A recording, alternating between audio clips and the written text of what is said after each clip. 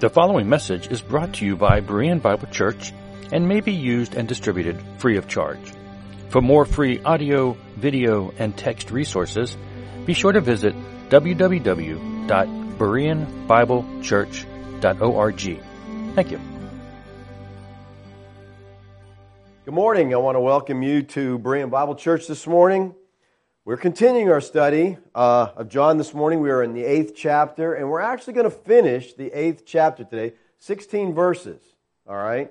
I know that's a lot of verses, but, this is narrative, and this is a lot of stuff that we've covered in the past. Yeshua keeps confronting them with the same things, and they just don't get it, So we started this series 16 months ago.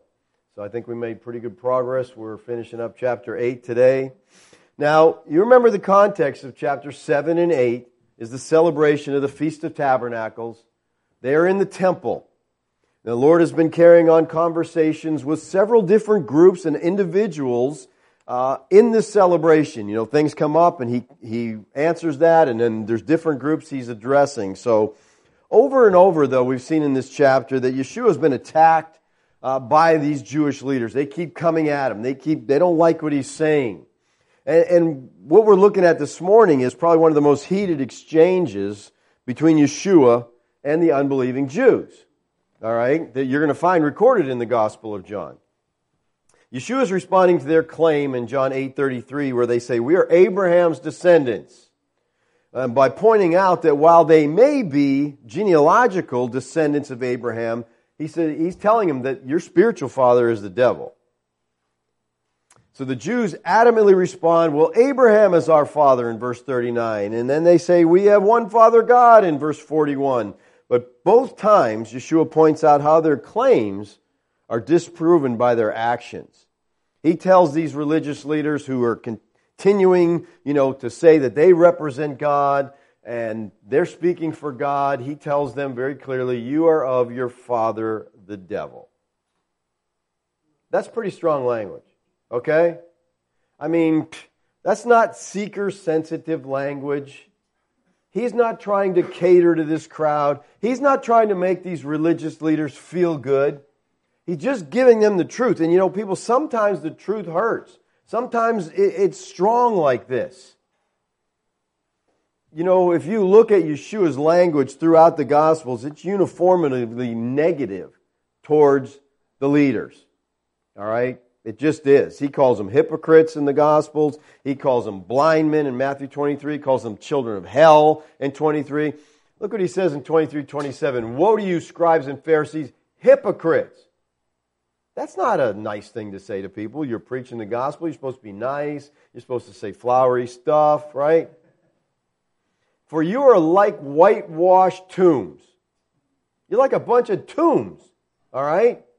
You look good on the outside, he says. You appear beautiful, but inside you're full of dead men's bones and all uncleanness. You guys stink, is basically what he's saying. You're just sepulcher full of putrid stuff. You look good on the outside, but inside you are a mess. Now listen, there's not a lot of political correctness in that. There's not a lot of tolerance there. He just spoke the truth. That was it. This is true about them. He's addressing them with the truth. Now, people go crazy about, you talk like this to someone today. But this is the truth about them. He goes on now in verse 45 to say, but because I speak the truth, you don't believe me. In other words, he's telling them, it's precisely because I'm telling you the truth that your son's the devil, who's a liar and who rejects my words, you're his children. Now, let me ask you something. Why don't they believe in him? He says, you do not believe in me. Why don't they believe in him? Did they not have enough information? Did they lack evidence? Well, Yeshua had been performing miracles for 3 years. For people who knew the Tanakh, they would recognize that these prophecies in the Tanakh are being fulfilled in him, that he truly was the Messiah. So why don't they believe in him?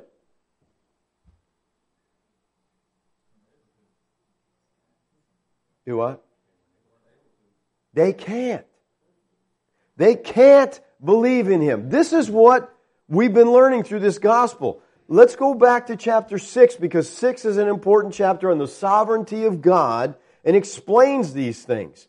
6:35 through 37, Yeshua said to them, I'm the bread of life. He who comes to me will not hunger. He who believes in me will never thirst. Now, what we have to see here, coming to Him, believing in Him are synonymous. These are parallel terms. Coming to Christ is the same as believing in Christ and vice versa. And that's important to understand this. All right? Yeshua is addressing the crowd's unbelief in 36. He says, but I said to you that you have seen me and yet you do not believe. So He's addressing their unbelief. Even though they've seen Him, even though they've seen Him perform miracles, even though they have heard His teaching, they don't believe Him. And then He says, all that the Father gives me will come to me. You guys don't believe, but you know what? The ones the Father gives me, they will believe in me. And so you're not believing is just demonstration that you don't belong to God. The ability to believe on Yeshua requires divine enablement. Now that's weird today. That's strange today, because today it's all about the individual. It's all about you. You know, whatever you want to do, God's right there to support you and help you out. If you want to believe, you can. But the Bible teaches it's only those whom the Father enables to believe that come to Him in faith. These are the all of the people who the Father gives to the Son. It's the elect. It's those who are given as love gifts. Verse 65, and He was saying, for this reason I've said to you, no one can come to me unless it has been granted by the Father. So obviously the Father didn't grant that everybody came. And again, this is a crowd of unbelievers that He's addressing, and this is what He's telling them. You guys can't come. You're not coming. You don't believe. You can't. Unless the Father has given it. Over and over in this chapter, He talks about the divine initiative. God has to give you the faith. And that's the point He wants to get across. Twice Yeshua says, all the Father gives me will come to me. The ability to believe on Yeshua requires divine enablement. It's only those whom the Father enables that have faith. These are the all of the people whom the Father gives to the Son as love gifts. Yeshua viewed the ultimate cause of faith as God's electing grace, not man's choice. They didn't believe because it was necessary for the Father to draw them first, 6:44. They didn't believe because they hadn't been given to the Son, 6:37. They didn't believe because they had to be taught by God, 6:45. They didn't believe because they had to be chosen by Yeshua, 6:70. The Bible says the mind of the flesh is enmity against God. Man has to have a new birth before he can understand the things of God. And people, it's no different today. And that's why when you share with people, they're just, they're bored or they get offended by what you have to say and they just don't want to believe that. But when you share the gospel with someone that God has called, it's all of a sudden it's exciting and they're, wow, this is great. This is the greatest news I've ever heard. Goes on in verse 46, which one of you convicts me of sin? If I speak truth, why don't you believe me? Now, I don't see Yeshua here as asking whether anyone thinks he's guilty of sin. That's not the point of this. Because clearly they did think he was guilty of sin. Back in 5:18, they thought he was guilty of breaking the Sabbath, because he healed a man. And they thought he was guilty of blasphemy, because he made himself equal with God. So I think what he's saying here in this context, convicts me of sin, seems to refer to false testimony. In other words, which one of you want to convict me that my testimony is false, that I'm not telling the truth? See, Satan lies, but Yeshua speaks the truth. And he invites these Jewish leaders to refute his statements, to refute his teaching, to prove him to be false. And of course, they can't do that. He says, who is of God hears the words of God. He keeps saying this over and over. Listen, if you're of God, you hear God's word. So people who don't hear God's word, it's because they're not of God. For this reason, you don't hear them because you're not of God. They can't respond because they don't belong to God. It's as simple as that. Only those who have been called of God hear God. The natural man does not trust. They don't believe in the things of the Spirit of God. They're foolishness to them. So Yeshua tells them, you are not of God. Now, these are the Jewish leaders, okay? These are the guys who represent God. And he said, you're not a God. And they respond, the Jews answered and said to him, do we not say rightly that you are a Samaritan and have a demon? See, the Jews can't refute his argument, so they resort to insulting him. Okay? This is the way most debates go. Okay? I mean, when you get into debate with somebody, it starts on an intellectual level. You say, well, I believe this. You know, and they'll say, well, I believe this. And okay, now you have two differences of opinion. All right? And normally the second step goes to emotion. You know, you start getting emotional. You know, voices raise. You get a little cranked up. And I don't think there's really anything wrong with that. I think you should be passionate about what you believe. And I think you can get emotional without being rude. But very often, you know, it goes beyond that. And emotion gets irrational. Because you get crazy about, you know, your point of view. They're not seeing my point of view, so you get all upset about it. The third level is verbal abuse. You can't get your point across, so you get angry and you just start throwing out insults at the person. Well, you're an idiot. Well, you don't understand. Unless, and listen, there's a exception to this. If you're on Facebook, all you have to do is disagree, and step one and the next thing, you're an idiot, you know, will come back at you, okay? Because we lose all social graces when we're on the internet because they can't see you and can't reach out and slap you, because that's the fourth step in a debate, okay? Once you get angry, once you start the insults, then you can start, you know, it can come to physical, people throwing punches and stuff. Let me say personally, I don't think debates are useful.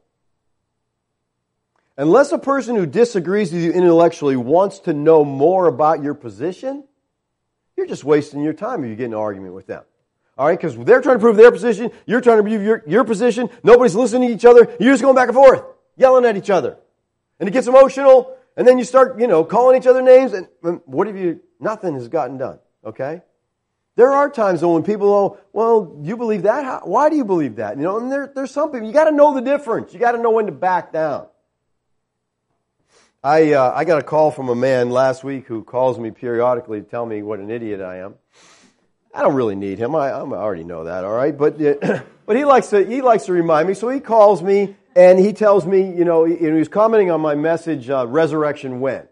Well, I think you got the timing of the resurrection wrong. Really? Okay. What do you think? Well, then he starts rattling. I said, wait, give me a verse. You said, Yeshua said, where's the verse at? So he says, okay, it's Luke 20:37, where Yeshua said, but that the dead are raised. Even Moses showed at the burning bush.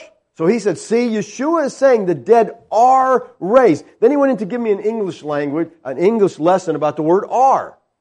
The dead are raised. And I said, well, that Paul said later there's about to be a resurrection. That's, 30 years later, Paul saying there's about to be. It hadn't happened yet. And he's, just arguing. He keeps going back to English, And I said, Yeshua's talking to Mary and Martha, and they said, we know he'll rise again at the end of the age. That's the end of the Jewish age. I said, that's off 30, 40 years still. Goes back to English again. And I said to him, wait a second. I said, you're trying to build a doctrine on the English language. I said, in the Greek, that word's not even there. And so you know what his response to that is? Oh, now you're telling me I have to know Greek to get saved. I said, who's talking about salvation here? Now my voice is raising and because he's throwing out, stupid things. I didn't say anything about getting saved. I'm just saying he's trying to build a doctrine on the English. And I said, you have to go back to the Greek, look at what the Greek, and that just blew his mind to think that you'd have to go and look at the original language to what was really said. It was just too much for him. And so, it just went out of control from there. And that's what people do. When you give them an argument, then they don't like that argument, they just escalate. And, throw up something stupid like, yeah, you got to know the Greek to get saved. No one said anything about that. Where are you pulling this stuff from? So, I just don't think debates are all that helpful. Again, if someone wants to sit down and talk about it, you have differences of opinion, that's awesome. That's how we should do. But we have to know when to fold them, okay? You got to know when it's time to stop. Because if things are escalating to the point of name calling, you're not doing anybody any favors. You're not helping anybody out. Well, these Jews, they can't prove anything that Yeshua is saying is false. So they just go to step 3 and they just start attacking him. You're a Samaritan. And you're like, wow, where'd that come from? Okay. That's not very nice. I mean, to call a Jew a Samaritan, this is about as dirty as they can get, all right? This is the only record we have in the Gospels of them calling him a Samaritan. Now, you know the Jews despised Samaritans. They were half-breeds who had intermarried with Gentiles 6 centuries ago, and now they followed their own version of the Torah. By calling him a Samaritan, they're accusing him of being a heretic, because the Samaritans didn't believe the right things. They're accusing him of being a pagan and a violator of the covenant. A Samaritan in their eyes was worse than a Gentile. It's the worst insult they can think of, all right? It's just the worst thing. Calling you, it was kind of like a racial slur, really. With the innuendo that I think also in this is that your father, we don't even know your father. You don't even know who your father is. You're a half-breed. See, they accuse Yeshua of being illegitimate, the son of a non-Jew, a Gentile. And so they say, and they want to add to that, you're demon-possessed too, by the way. Okay? You're not just a Samaritan, but you're a demon-possessed Samaritan. See, remember we talked about this last time, but they believed, the Jews later on, believed that Mary had an affair with a Roman soldier, and Yeshua was an illegitimate child. And so that's why they're saying, you're a Samaritan. You're not even a real Jew. Now, there's a possibility here of another view that I think is kind of interesting. Contextually, the Aramaic word translated here as Samaritan, the Aramaic word means chief of demons. Now, that's just a strange coincidence, if it doesn't mean anything. So, what they're saying here is you're just connected with the demons. You belong with the chief of demons. He's part of that. You're possessed. And if that's true, it fits with the context of the religious leaders constantly telling him his power came from a supernatural evil source. Over and over they said that. All right? So they add to it, you're a Samaritan, no matter how they're using that term, if they're using it as a real Samaritan or you're a chief, you're involved with the chief of demons. They said, and you have a demon. This is a constant accusation throughout the Gospels. Mark 3:22, it says, he is possessed by Beelzebub, and he casts out demons by the ruler of demons. Now, Beelzebub is just another name for Satan. So they saw him as not only possessed by demons, but you're possessed by Satan too. Now, let me ask you a question. What is a demon? Jeff, be quiet. What is a demon? Can you tell me what a demon is and where do they come from? I mean, demons are big in Christianity. Some churches, that's all they talk about, is demons and demon possession and, the devil and all this stuff. So who are they and where did they come from? Anybody?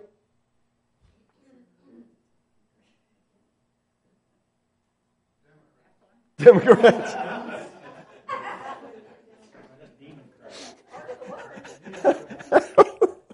Oh, that's wrong, Gary. All right. The Dead Sea Scrolls say that demons are bastard spirits. Now, the biblical text, read in its ancient context, tells us that demons are disembodied spirits of dead Nephilim. All right? Now, the Nephilim are the products of the Watchers. The sons of God left heaven, Genesis 6. They mated with women. So you got gods mating with women. So the child is a half demon or half God, half human being. And these Nephilim were giants, the Bible says. All right, so they're the sons. These Nephilim are the sons. Now, when a Nephilim dies, his body's physical, his body goes, but because he's half God, his spirit goes on and roams around as a demon. All right? So demons are second generation divine beings. We get a lot of this from 1 Enoch.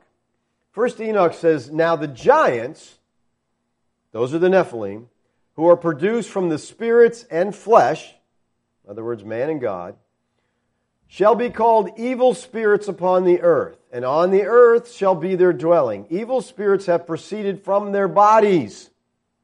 When the Nephilim die, that's where the evil spirit comes from. Because they are born from men and from the holy watchers in their beginning and primal origin. So the Nephilim come from half man, half God. And so they're this hybrid being. Goes on to say, they shall be evil spirits on the earth, and evil spirits they shall be called. So that's where demons come from. Enoch goes on to say, and the spirits of the giants, again, that's the Nephilim. Now watch what it says about these demons. The spirits of the giants, that's the demons, they afflict, oppress, destroy, attack, do battle, work destruction on the earth. Now, this is what Yeshua is being accused of being possessed by. A demon. All right? Destruction on the earth and cause trouble. They take no food, but nevertheless hunger and thirst, and cause offenses. And these spirits shall rise up against the children of men and against the women, because they have proceeded from them. And at the death of the giants, spirits will go out and shall destroy without incurring judgment. So when the Nephilim die, their spirits go on. This is where demons came from. Now this, Enoch, is Second Temple literature, and Second Temple literature is the context of the New Testament. The New Testament writers were very familiar with this. They often quote these sources. So this is what Jews of the Second Temple period believe. Demons came from the Nephilim. They're vicious, vile creatures, and these Jewish leaders are accusing Yeshua of being possessed by a demon. Now think about that. I mean, here's Yeshua, and they're saying, you're possessed by this evil demon who caused all this trouble. You know, for these Jews not to recognize Yeshua as the Son of God may be excusable because, I mean, he appeared like an ordinary man. But I think it's just perverse to see all the benevolent works that Yeshua did. Healing, feeding people, raising the dead, and declare those to be the works of demons. You're demon-possessed. What have I done wrong? What evil has he done? I mean, you see, they're just being slanderous. That's all they're doing. These Jews who proudly claim to be the keepers of the Ten Commandments were flagrantly breaking the ninth commandment about bearing false witness. They continually made untrue and vile accusations against Yeshua. Well, Yeshua's response to them, what do you do when you're called a Samaritan and possessed by a demon? He says, I don't have a demon. That's pretty calm. You know, he doesn't seem to be like someone with a demon would act. You know, if you read through scriptures and see how the demons act, you know, they're breaking chains, they're torturing, you know, they're just evil things. And Yeshua just calmly responds, I don't have a demon. Here's what Peter said. And while being reviled, speaking of Christ, he did not revile in return. While suffering, he uttered no threats, but kept entrusting himself to him who judges righteously. People, I hate to quit teaching and go to meddling here, but this is how a Christian responds to persecution and accusations. All right? This is how a Christian responds to slander. This is how a Christian responds to personal attacks. We are called to be like Yeshua, right? We're called to act like Yeshua. Yeshua's attacked and he says, oh, I don't have a demon. He doesn't, start calling names. He doesn't get all upset. He just responds, no, I don't have a demon. Yeshua imitates the Father. And so should we, because we're image bearers. We bear the image of God. And when people look at us, they're supposed to see God. And so this is how God responds. Should I move on? Okay. I'll keep going. He says, I honor my Father, and you dishonor me. Well, they dishonor him by saying he has a demon and by rejecting him as the Son of God. And in doing so, they dishonor the Father because the Father sent him. This goes back to 5:23. This verse is a very important verse. 5:23, he says, so that all will honor the Son even as they honor the Father. The Son and the Father receive the same honor because they are one. He who does not honor the Son does not honor the Father who sent him. So any cult, any group, any schism or ism that rejects Christ rejects God. Simple as that. What about Jews? If they reject Christ, they reject God. They don't know God. They don't have God. They're not in a relationship with God. That's what Yeshua is telling these people. You guys think you're the leaders of this. Even today, Jews who say, well, we honor the Father. Not unless you honor the Son, you don't. Not at all.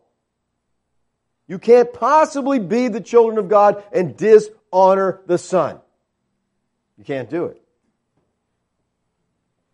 He said, I do not seek my own glory. There is one who seeks and judges. You know, to say that Christ doesn't seek His own glory is really an understatement. In His incarnation, He came. That was an act of humility in the incarnation. Look at Philippians 2:6-8 says, who although He existed in the form of God, He's God. He always existed that way. He didn't regard equality with God a thing to be grasped. In other words, everybody didn't have to know, hey, look at me, I'm God. But He emptied Himself. That's where the doctrine of the kenosis comes from. Taking the form of a bondservant, being made in the likeness of men, being found in appearance as a man, He humbled Himself by becoming obedient to the point of death, even death on a cross. In His humiliation, He gave up His glory. And He walked on earth as a man. He says, I don't seek my glory. There's one who seeks and judges. So Yeshua says, in effect, I don't need to defend myself because God the Father seeks my glory. In other words, if you dishonor me instead of glorifying me, you're actually setting yourself against God. If you oppose me, you oppose the one who is committed to honoring me. He says, there is one who seeks and judges. Now that's an interesting statement because what he's saying essentially is there's one person who seeks my glory and who judges the rebellious. And that person is the Father in heaven. He says, you've gotten to the point where you are blaspheming me, you're calling me half-breed, you're demonizing me, and you're in great danger of God's judgment because God honors me. You know, I find it interesting that rather than striking dead on the spot these arrogant Jewish leaders who have recognized Yeshua, should have recognized Yeshua as their Messiah, but they just, no matter what He demonstrates, no matter what miracle He does, no matter how He teaches, no matter what He does, they just hate Him. They're arrogant. They just want to attack. And in spite of all that, what Yeshua does next is offer them the gift of eternal life. He says, truly, truly, I say to you, if anyone keeps my word, he'll never see death. Guys, all you got to do is keep my word. The if here and in verse 52 are both third-class conditional sentences that mean potential action. Maybe you will. Maybe you won't. Keeping Yeshua's word is synonymous with believing in Him. All right? So if anyone believes in me, if anyone keeps my word, he'll never taste death. He's saying to them, listen, guys, if you believe what I say about myself and what I say about my Father and our great work of salvation, you'll never die. Now, the death in view here is not physical death. We understand that, right? It's eternal death. This is the same thing Yeshua said in 5:24. Truly, truly, I say to you, he who hears my words and believes in Him who sent me has eternal life. Does not come into judgment, but is passed out of death into life. Believers in Yeshua have passed from death to life. Eternal life by definition, cannot end. You got that? It can't end. Believers will never die spiritually. I read a story last week about a German pastor who was asked the question, are you afraid of death? And he says, which death do you mean? He says, Jesus my Savior said, he that believeth in me hath eternal life. And he also said, he that believeth in me shall not see death. Why would I be afraid of something I'll never see? Christians have been given the promise of eternal life. So yeah, we fear death, but Yeshua said, we'll never die. You say, well, we'll die physically. Yeah, but that's a graduation day. I mean, that's great. That's a wonderful thing. Do you understand that? To leave this physical realm and go into the presence of the Lord where you're in this realm in a whole different situation without this body. It's incredible. But we act like, I don't know if I really want to take that offer. In verse 52, he said, the Jews said to him, now we know that you have a demon. Oh, now, see, we said it before, but now we're sure. All right? Why? Abraham died, the prophets also. And you say, if anyone keeps my word, he will never die? See, they say, well, okay, now we're sure of what we accused you of before. It's been confirmed. Because you're promising that people believe in you will never die. And that's just crazy. We know you have a demon. As we've seen over and over in the Gospels, he's talking spiritual truth, spiritual realities. They're talking on the physical level. They never get beyond that physical level. They're basically saying, who do you think you are? They reason that Abraham heard the word of God, Abraham obeyed the word of God, but Abraham died.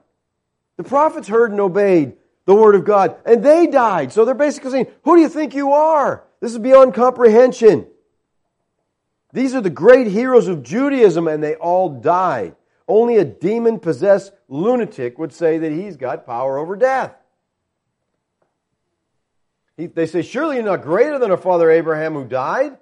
The prophets died too. Who do you make yourself out to be? Now, the Jews' question here in the Greek expects a negative answer. You're not greater than our father Abraham who died? No, you're certainly not. But yes, he is. And that's what he's trying to tell them. He is greater than Abraham, which means he is greater than Judaism. The one promised by the Scriptures is here. 54, Yeshua answered, if I glorify myself, my glory is nothing. It's my Father who glorifies me, of whom you say, he is our God. Now the if here is another third-class conditional sentence which meant potential action. You keep claiming God is your God, and you dishonor Him by dishonoring me. Now we need to keep in mind that there was plenty of evidence that Yeshua who He claimed to be. That God honored Him. Plenty of evidence at that. But yet, they just kept rejecting it all because they were blind. Verse 55, you have not come to know Him, but I know Him. And if I say I don't know Him, I'll be a liar like you. But I do know Him, and I keep His word. See, if Yeshua were to seek to appease His opponents, which He never does, He'd say that you're right, I don't know the Father. But then He says, I'd be a liar like you. Now again, that's not a personal attack. That's just the truth. You guys are liars. And I'm just laying it out to you. 56, your father Abraham rejoiced to see my day, and he saw it and was glad. So you claim to be children of Abraham. You don't act like Abraham. Abraham rejoiced to see my day. Notice he says, your father Abraham, not our father Abraham. I think this is part of Yeshua's strategy of distancing himself. He distanced himself in this gospel from the Jews, from the law, from the temple, and even from Abraham. It's a clear break from the old covenant. Your father. He says, Abraham rejoiced to see my day, and he saw it. Now let me ask you something. How did Abraham see Christ's day? By his day, I think he means his life, his crucifixion, his resurrection, his second coming. It's all encompassed. It's the Christ event. It's all together. Abraham rejoiced to see it. It's interesting, if you grab a commentary on this, commentators are all over the map on what this means. What vision, what promise, what event is he referring to? Bottom line is, we don't know. You know, what exactly event is he pointing to here? Hall Harris says this. The use of past tense would seem to refer to something that occurred during the patriarch's lifetime. And I agree with that. We'll talk about that a little more in a second. But he's saying, Abraham past tense rejoiced. When Abraham was alive, he rejoiced to see my day. Harris goes on to say, Genesis Rabbah 44:25 states that Rabbi Akiba in a debate with Rabbi Yohan ben Zechariah, held that Abraham had been shown not this world only, but the world to come. This would include the days of Messiah. So the rabbis argued that, God showed Abraham this. Harris goes on, more realistically, I would suggest that Genesis 22 lies behind Jesus' words. This passage, known to the rabbis as Akedah, binding, tells of Abraham finding the ram which will replace the son Isaac on the altar of sacrifice, an occasion of certain rejoicing. And a lot of commentators, a lot of scholars go to that, okay? They go to Genesis 22 because they say that on Mount Moriah, God told Abraham to sacrifice the son of promise, and he provided a ram as a substitute. You know the story. God told him to go up there and kill your son. He took his son, and guess what? He found a ram, stuck in the thicket, and he sacrificed the ram. God showed Abraham how his son would be a sacrifice for sins, but also how he'd be raised from the dead. So many see it that way. Now, some see the most likely possibility of Genesis 12. And you could go to any of these, passages, Genesis 12, Genesis 15, Genesis 17, the prediction that God's going to bless the world through Abraham. Through you, I'm going to bless the world. So that's a prediction, obviously, of Christ.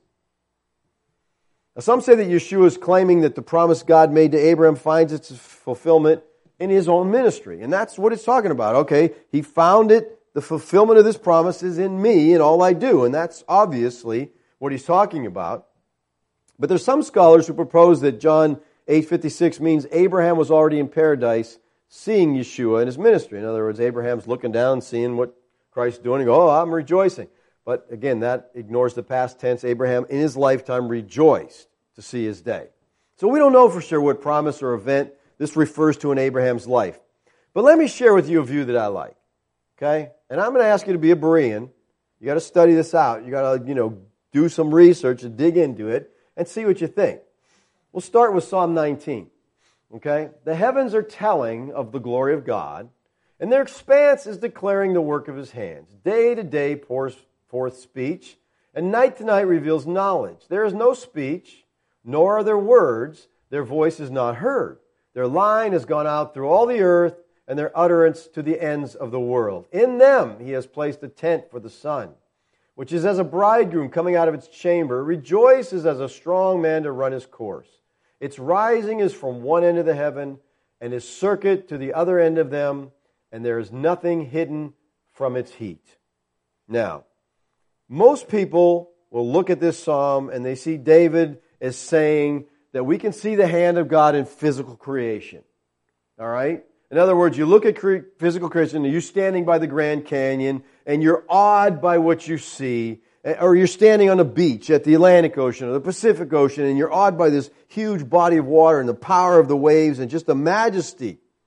Or let's say you're in the Alps and you see these magnificent peaks, and you're awed by that. And because we see this awesome thing, we know that God is real. That's how most people would interpret this. I don't think so. All right? I think you can stand at that Grand Canyon, as many pagans do, and say, evolution is amazing. You can stand at that great body of water and say, the Big Bang is incredible. Look what the Big Bang did. I don't think those... Now, I think as a believer, yes, those things cause awe, and you say, our God is so good because we know that God made them. But pagans don't see that. Now, the Hebrew word for expanse here in this text, he says their expanse is declaring the work of his hands.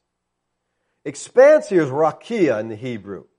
In Genesis 1, we see that the stars are in the expanse. Same word. So God took the stars and he put them in the expanse, the rakia. I think that what David is referring to here is the zodiac.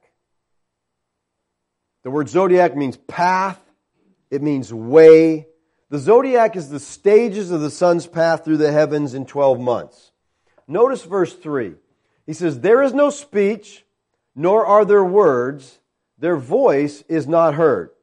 Now, that doesn't make a lot of sense when you read verse 2 and it says, day to day pours forth speech. And then he says, there is no speech. Well, is the pouring forth speech or is there no speech? Which one is it? It's funny because the King James actually gets this right, all right? The King James puts it this way. There is no speech nor language where their voice is not heard. See the difference there? They just added the word where, and it makes perfect sense. The Geneva Bible puts it this way. There is no speech nor language where their voice is not heard. Then the Geneva Bible has a footnote that says, the heavens are a schoolmaster to all nations, no matter how barbarous. All right? I think that Psalms 19 is referring to what some have called the gospel in the stars. And I think what they're saying is God's glory is seen in the zodiac as it tells the plan of redemption. All right, in other words, if you go through the zodiac, you begin and go through there, that in the stars are laid out the plan of redemption. So what is it that utters or pours forth speech here? Which voice goes out to the world? Well, whatever it is, it's showing the glory of God. That's the whole purpose of this, to show the glory of God. So is the glory of God seen in the existence of stars? Well, Christians would say, yeah, God made those. But scientists would say, no, that's the result of the Big Bang. So that doesn't do anything. But 2 Corinthians 4:6 says, for God, who said, light shall shine out of darkness, is the one who has shown in our hearts to give the light of the knowledge of the glory of God in the face of Christ. See, it's the work of Christ that shows the glory of God more than anything else. So the glory of God is not just in the stars, but the work of Christ in redemption. And if the heavens declare the glory of God, the heavens are saying something about Christ. There's something in those heavens that declares Christ. Now we find in Genesis that Abraham has no children, but God promised him many offspring, right? Genesis 13:16, I will make your descendants as the dust of the earth, so that if anyone can number the dust of the earth, your descendants can also be numbered. So Yahweh promises Abraham multiple descendants, but in Genesis 15, there's another incident. He says, after these things, the word of Yahweh came to Abraham in a vision, saying, do not fear, Abram. I am a shield to you. Your reward shall be very great. Abraham said, O Lord Yahweh, what will you give me, since I'm childless, and the heir of my house, Eliezer of Damascus? And Abram said, since you have given no offspring to me, one born of my house is my heir. Then behold, the word of Yahweh came to him, saying, this man will not be your heir, but one who will come forth from your own body. He shall be your heir. And he took him outside, and he said, I think that's cool. All right, here's Abraham and God says, come on outside. I want to show you something. Okay, let's step out of the tent here. All right, so they step outside the tent, and he says, now look toward the heavens. All right, so there's no light pollution here. All right, perfect, clear sky. It's just as beautiful. You can see it all. He says, count the stars if you're able to count them. Now, most people say, okay, he's telling Abraham, 1, 2, 3, count, see how many stars are up there. No. And he said to him, so shall your descendants be. Then he believed in Yahweh, and it reckoned him to him as righteousness. So he says, count the stars, and, Abraham believes him, and he's counted righteous. Now, I think to understand this, we really have to understand what he's saying in count the stars. The word count here is the Hebrew word safar, which can mean intensively to recount, that is to celebrate, to show, to speak, to talk. It comes from a root meaning a book or a scroll. Now in the Septuagint, the word count is erithmeo, which can mean to reckon up. The meaning of arithmo is much wider than count and can mean enumerate or reckon. So what Yahweh said to Abraham was not count the stars, see how many you can count, but to recount or tell the stars. In other words, there's a story in the stars. And Yahweh wanted Abraham to take note of that story. There was something about the story in the stars that Abraham believed. He believed that story, and then he was counted as righteous because he believed that story. He believed Yahweh and it was reckoned to him as righteousness. Now, what did Abraham believe? Was it that he'd have a bunch of kids? You're going to have a bunch of kids. Oh, I believe that. Okay, you're righteous. Or was it the message of redemption that was told in the constellations? Paul tells us that Abraham had the gospel preached to him. Galatians 3:8. The Scripture, foreseeing that God would justify the Gentiles by faith, preached the gospel beforehand to Abram. Abraham had the gospel preached to him, saying, all nations will be blessed in you. How was the gospel preached to Abram? Was it the gospel in the stars when God took him outside his tent and says, look up there? Whatever it was that Abraham believed, it caused him to be counted as righteous. I think that Yahweh showed Abraham that one of his descendants would redeem man from the curse and would satisfy the justice of God. Now, Abraham believed that God would provide a redeemer to deal with man's sin. And when Yahweh told Abraham in Genesis 15:5, so shall your descendants be, he was saying the Messiah would be Abram's offspring. Was that what Abraham was to tell in the stars? I think that Paul explains this in Galatians 3:16. He says, now the promises were spoken to Abram and to his seed. He does not say, remember, the promises here are, I think, all tied into redemption. He does not say in seeds, as referring to many, but rather to one, and to your seed, that is Christ. So Paul is clarifying that Yahweh told Abraham his seed, singular, not the Hebrew plural, which would translate seeds. It's possible that Abraham thought his seed, Isaac, was to be the promised Messiah. Remember, Abraham had received a very specific promise that he would have a son at a particular time. And then in Genesis 22, we also read of Yahweh's command to Abraham to sacrifice his son Isaac. What did Abraham do when Yahweh told him to sacrifice his son? God told Abraham, you're going to have a child. All the promises are going to come through your child. All right? And now the child is born. Now take your son and kill it. I'd be saying, but then how do the promises get fulfilled? How does any of this work out if I kill him? He doesn't argue. He doesn't question. He doesn't do any of that. Because I think Abraham understood that Messiah had to be sacrificed and then would be resurrected. If so, did he believe his son was the sacrifice? See, I think Abraham understood the gospel, but I think there was some confusion on his part. He thought Isaac was going to be the Messiah. He didn't know of the coming Christ future. He viewed it as, but see, he seemed to understand what was part of the gospel. Look at Hebrews 11:17 and 19.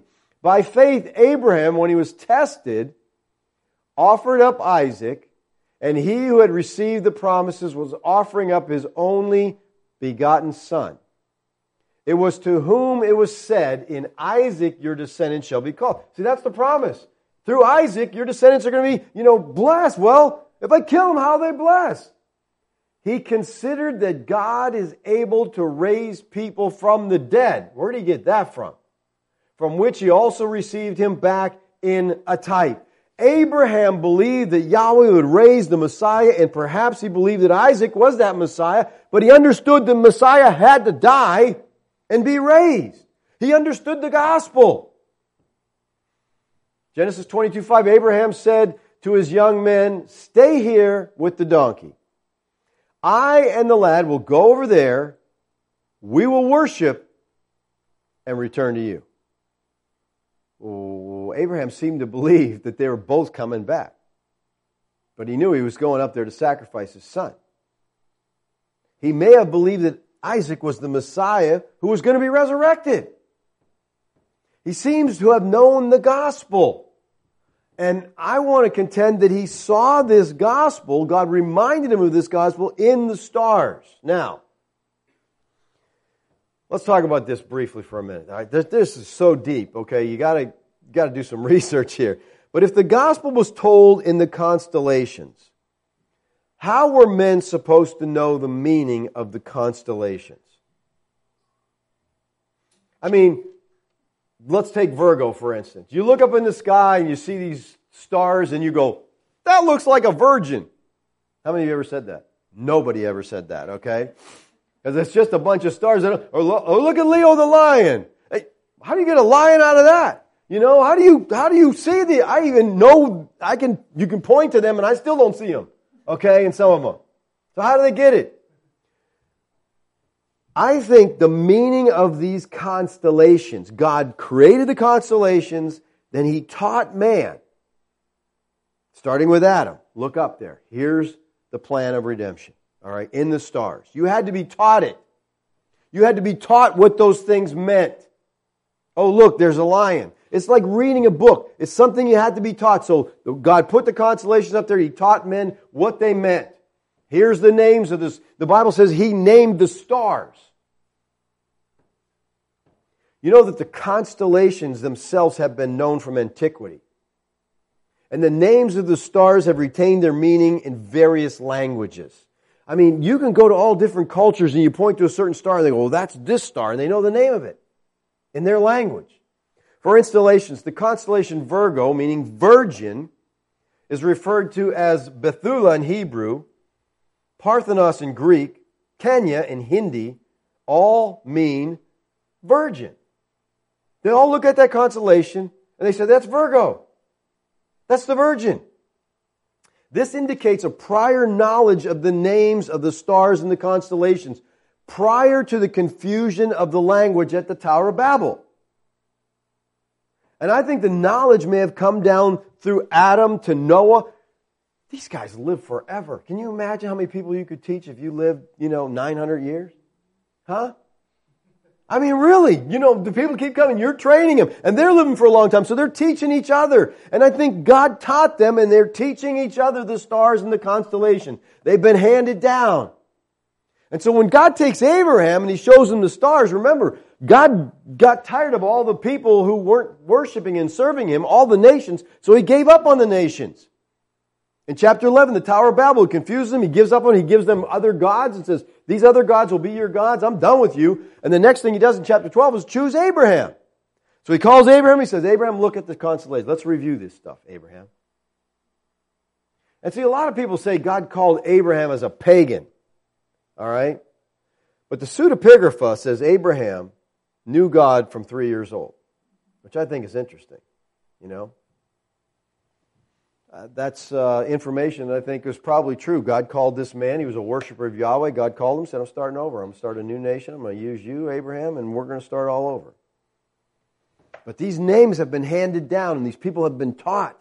And there's something in that constellation. And it's fascinating as you go through and begin at the one and go through the whole, it's the plan of redemption in the stars. So He says, Abraham rejoiced to see my day. Abraham believed the gospel, and therefore he was declared righteous. But these Jews who claim to be children of Abraham, they have Messiah standing right in front of them, and they can't see Him. They're blind. They can't understand the gospel. They look at the stars. They've been taught that story. They don't get it. So the Jews said to him, you're not yet 50 years old, and you've seen Abraham? How old was Yeshua at this time? I heard 30, I heard 34. Anybody else? He was around 33 years old. Okay, how do we know that? Luke told us. All right, Luke told us he started his ministry at 30. So this is about 3 years into his ministry. So guess what? He's about 33. All right, so why do they say you're not yet 50 years old?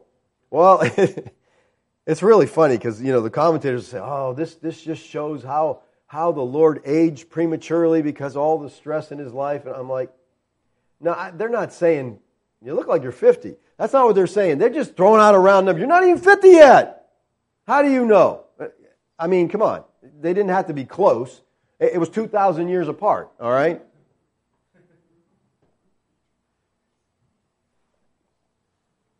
So they say that you're not 50 years old and you have seen Abraham. Now, Yeshua didn't say that He saw Abraham, even though He did see Abraham. When did Yeshua see Abraham? Genesis 18. Okay? Yeshua and two angels showed up, had dinner with Abraham. So He did see him, all right? But what He said there was Abraham saw His day, meaning the Christ event, the first coming, the cross, the resurrection, the second coming. In some of the best manuscripts, the earlier, better manuscripts, the text reads, "Thou art not yet 50 years old, and has he seen thee?" Which makes more sense. That's the idea. Or he has seen thee? Questioning. You're not even 50 years old, and he saw you. How did he see you? Well, we know how he saw him. Yeshua said to them, "Truly, truly, I say unto you, before Abraham was born, I am." All right, we've been over this a lot of times in this gospel, so hopefully you understand this by now. But this is the third use of I am, ego, ami, without the predicate nominative, indicating the divine name of Yahweh. When Yeshua says, "I am," this is the clearest, the most forthright claim in the gospel that Yeshua is Yahweh, the God of Israel, the great I am of Exodus 3:14. His claim is that he existed before Abraham, who had lived approximately 2,000 years earlier. But he's not just claiming pre-existence here. If he was, he would have said, "Before Abraham was, I was." He's claiming more than pre-existence. He says, "Before Abraham was, I am." That's Exodus 3:14. That's when God said to Moses, "I am who I am." Ehia asher ehia in the Hebrew. So by saying I am, he's not only claiming pre-existence, he's claiming deity. The meaning here is before Abraham came into being, I eternally was, and now I am, and I will ever continue to be. A German scholar who'd studied in detail Yeshua's claim here to be the I am said this: "This is Jesus' boldest declaration. It means, where I am, there is God. Where I am, there God lives, speaks, calls, asks, acts, decides, loves, chooses, forgives, rejects, hardens, suffers, dies. Nothing bolder can be said or even imagined than for Jesus to say, I am, before Abraham came to be." It's just a powerful, we read over that and we miss it because we're so separated. We don't get what he's saying. These Jews understood Exodus, okay? They knew God's claim to be I am. And so they knew when Yeshua said, "Well, how can you understand Abraham? You're not even 50 years old." And they said, "Well, before Abraham was, I am." And they're like, "Oh, this just drives them mad, okay? This is this is blasphemy of the highest order. The penalty of blasphemy like this is death." So what do? They pick up stones and they try to kill him. Therefore, they picked up stones to throw at him, but Yeshua hid himself and went out of the temple. So as they turned, they grabbed stones, they turned to throw it at him. He's gone. Where is he? I think this is miraculous, people. I don't think this was he's ducking down under the crowds, trying to hide and sneak out. I think it's just further proof of his divinity right before their eyes. And, Yeshua repeatedly escaped arrest until the hour appointed by the Father. And over they tried to kill him, and it says it wasn't his time. It wasn't his hour. And just as that's true for Yeshua, that's true for every one of us. If it's not your time, if it's not your hour, you're not going, okay? You'll go when the time and the hour appointed by the Father comes. Now, stoning him without a trial was an accepted form of punishment when they defied the Mosaic law or the traditions of the elders. When they blasphemed like this, it was, remember when Stephen, they picked up stones right away and they killed him. They didn't have a trial. They didn't do anything. They just said, well, you stepped over the line, we can kill you. All right, so that's what they felt here. Yeshua, you're claiming to be the I am. You're done. We're just going to kill you. That's the end of it. Well, Yeshua hit himself and he went out of the temple. I think there's something symbolic going on here, okay? This has been happening in the temple. This conversation's been going on, and now Yeshua leaves the temple grounds. Yeshua is the glory of God. The glory of God is departing the temple. Now, if you're familiar with Ezekiel chapter 11, that's when the glory of God left the temple, all right? The glory of God moves and just leaves the temple because they had forsaken God, so God says, I'm done. He left the temple. It was an empty shell. There was nothing. It was that way when Yeshua showed up. Yeshua was the glory of God. He came back to the temple. They didn't want the glory of God, so here we see the glory of God again departing. And because He departs the temple 40 years later, this temple's done. Shut down forever and always. I don't care what dispensational says. I don't care what anybody says. That temple's not coming back. It's done. It is gone. All right? Why? Because Yeshua said, I am the temple. We are the body of Christ. We are the temple of God. We are God's dwelling place. Now, He doesn't need a building. He dwells in us. As I said last time, we're sacred space. We're holy ground. God lives in us. He dwells in us. So there doesn't need to be some building that they had to go to. That was Old Covenant, and that's over with, okay? Before, in the Old Covenant, you wanted to visit God, you took an animal, and you went there. Why? Because you said, God, I'm bringing you a present because I hope you don't kill me when I come to see you. Because I'm coming in your space, and I'm not too holy, and you're awful holy, and I hope I don't get killed coming to visit you. I just want to fellowship a little. Those days are gone, people. The sacrifice has been paid, and we are righteous, we are holy, as God is holy now, because we share the holiness of Christ. Well, this was 2,000 years ago, but all men today face the same choice these Jewish leaders faced. Either Yeshua is a blasphemer or he's God. There's no in between. People today say, oh, he's a good man. No, he can't be a good man. Good men don't claim to be God. Okay? They just don't do that. All right? They're crazy if they claim to be God, and they're not God. Well, Yeshua was God, so you got to make your choice. He's either a blasphemer and you got nothing to do with him, or he's God. And people, I think, for those of us who have known and trusted Him, He's the God of glory. There's no doubt. And to come to know Him is such an incredible thing. And I want us to see here the sovereignty of God that plays into all this. Believers, we're called to share the gospel with people.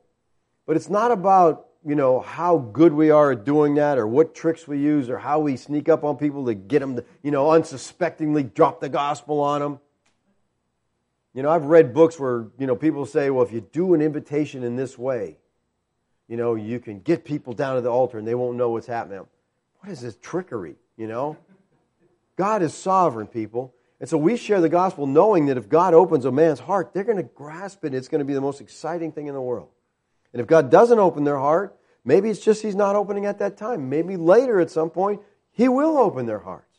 So we as His people faithfully share the Word of God with those we come in contact with, knowing that when God calls them, a transformation takes place.